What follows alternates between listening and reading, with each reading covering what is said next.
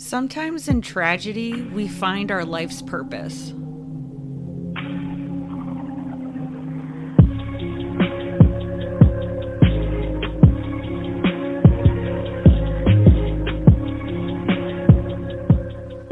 Hey everybody, welcome to Crime Over Cocktails. I'm Tiffany, your host, and today we're going to cover the case of Karen Garcia and Salvador Garcia-Vaca while I drink my vodka and fruit punch mio. So, yeah, water. Don't judge me. I have food coloring.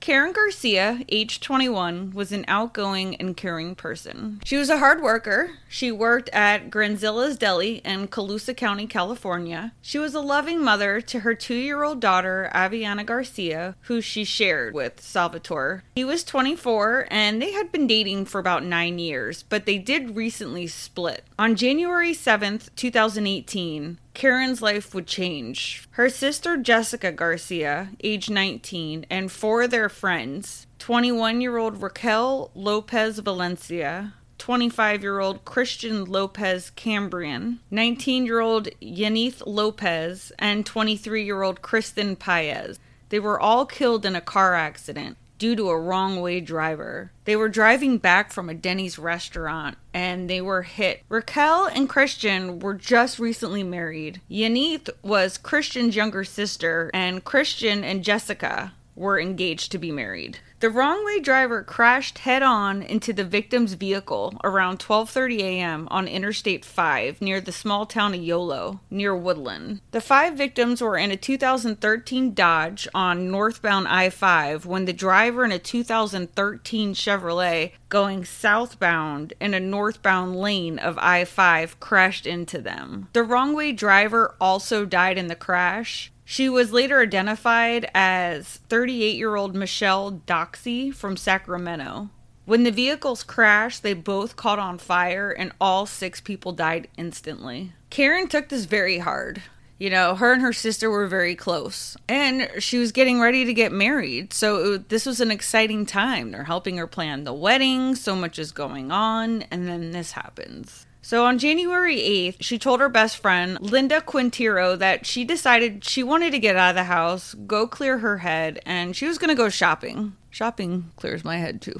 I get it. She said she just wanted to get out of the house by herself, and she was either going to go to Roseville or Vacayville, if I'm saying that correctly. She was stressed out about needing to find a burial plot for her sister, and she was also the one who had to tell her mom of her sister's passing. So that was a lot of emotional weight that was on her. She was going through a lot of different emotions. She was also in the midst of moving back to her hometown, which is Williams.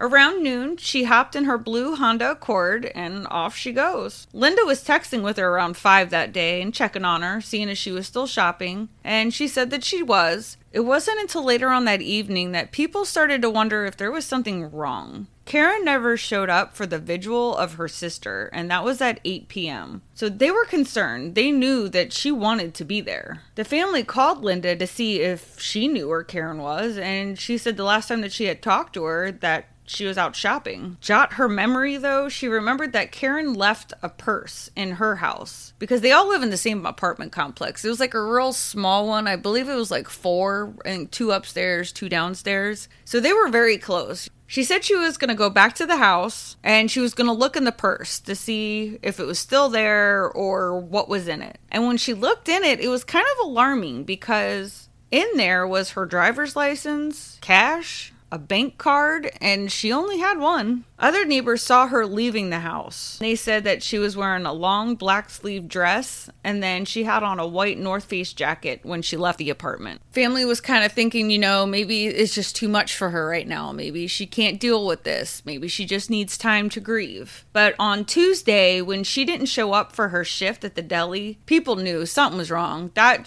wasn't her. She was always at work. And they were, honestly, I think they were worried about her well-being. Like, is she gonna hurt herself?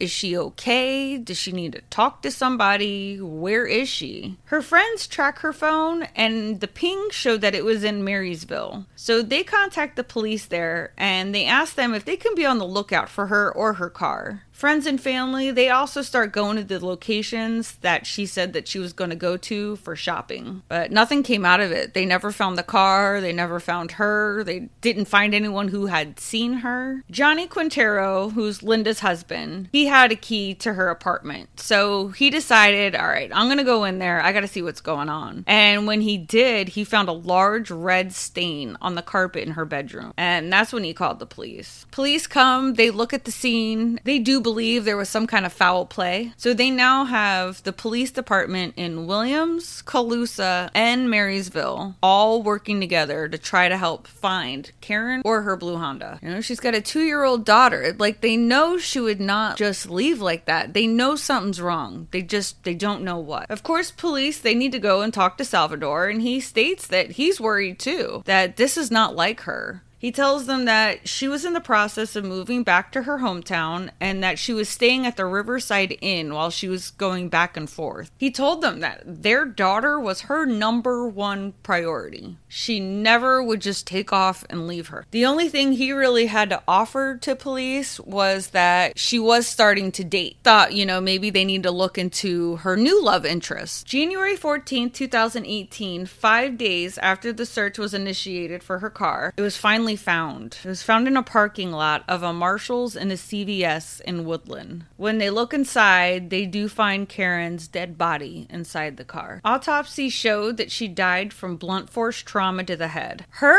poor family, her poor mother. Could you imagine? No.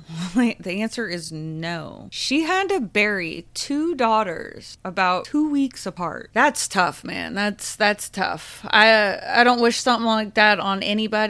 And to think how horrible that is. And that kind of brings me back to my last episode when I said, everything happens for a reason. We just don't know what. What the hell is this reason? Can somebody please tell me? Police decide that they need to go back and start talking to people again. They found her car. They found her body. They need more answers. Now it was, where is she? Well, now they know. So now it's, how did she get here? When they go to Sal's house to talk to him again, they realize he left town. So they decide, let's do a little digging on Sal. And when they pull him up, they see that there are actually past police records. And the last one was 2 weeks prior to her going missing. She called 911 for domestic abuse. And he was even charged that time with misdemeanor domestic violence. So now they know there's a history there. So now he's definitely under a microscope. But now, where is he? I mean, they now have their one and only person of interest, but now they need to find him. When they speak to his cousin, Alexander Vaca, he told police that Sal called him on January 8th and asked him for a ride. He was picked up in a parking lot in the Woodland, right across the street from where her car was found. He also told police that when he got in the car, he had asked him to go in his phone and delete all calls and text messages that they had exchanged for that evening.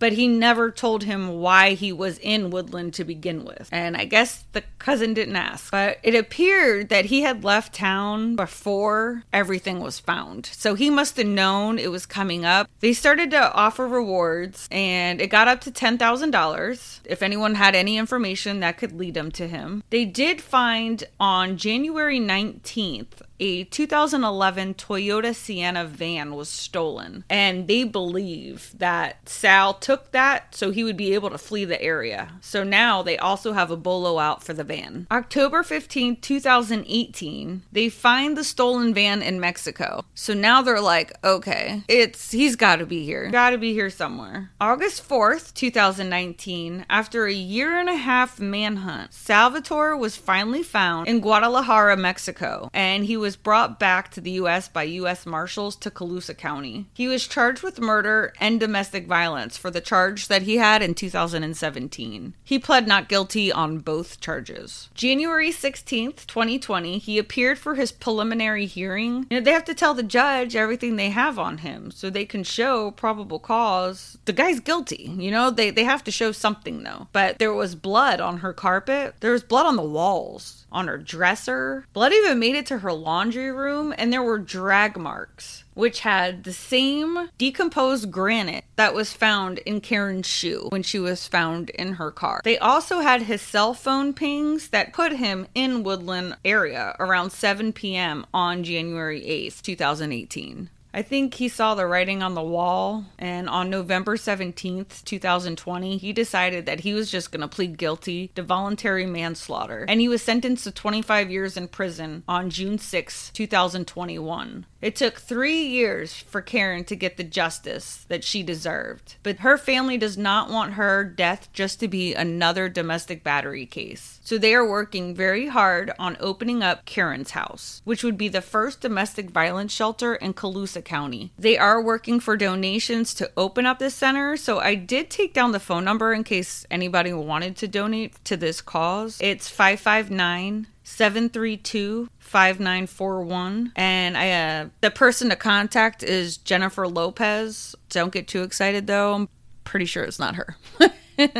You may be a little disappointed. When people saw him in court, they said that it was really hard to look at him because he had changed so much. They didn't recognize him. The only thing they recognized was his haircut and his eyebrows, that it just made them feel really uneasy to see him. You know, and it's a shame. She has a daughter, 2-year-old, who's never going to get to know her mother, and now you have no father as well. Nobody ever wins in these cases. You know who suffers the most? The children. If you are also dealing with domestic abuse, please Google shelters. There are so many. I'm in Pinellas County, Florida, and there's at least 7 or 8 around here. Google domestic violence shelters. Tell a friend, tell anybody. People are there and they will help you. I wanted to give a shout out for Amazingly Blessed just for commenting on episodes. I really appreciate the interaction, you guys. Keep it up. Love to know what you think, good or bad. It's okay. Don't forget all the ways that you can listen, and while you're there, you can like, follow, subscribe, or give that 5-star rating. If you'd like to stay more in tune with the show, you can follow me on Facebook and Instagram, where I post things throughout the week. Some are funny crime stories, some are just random shit.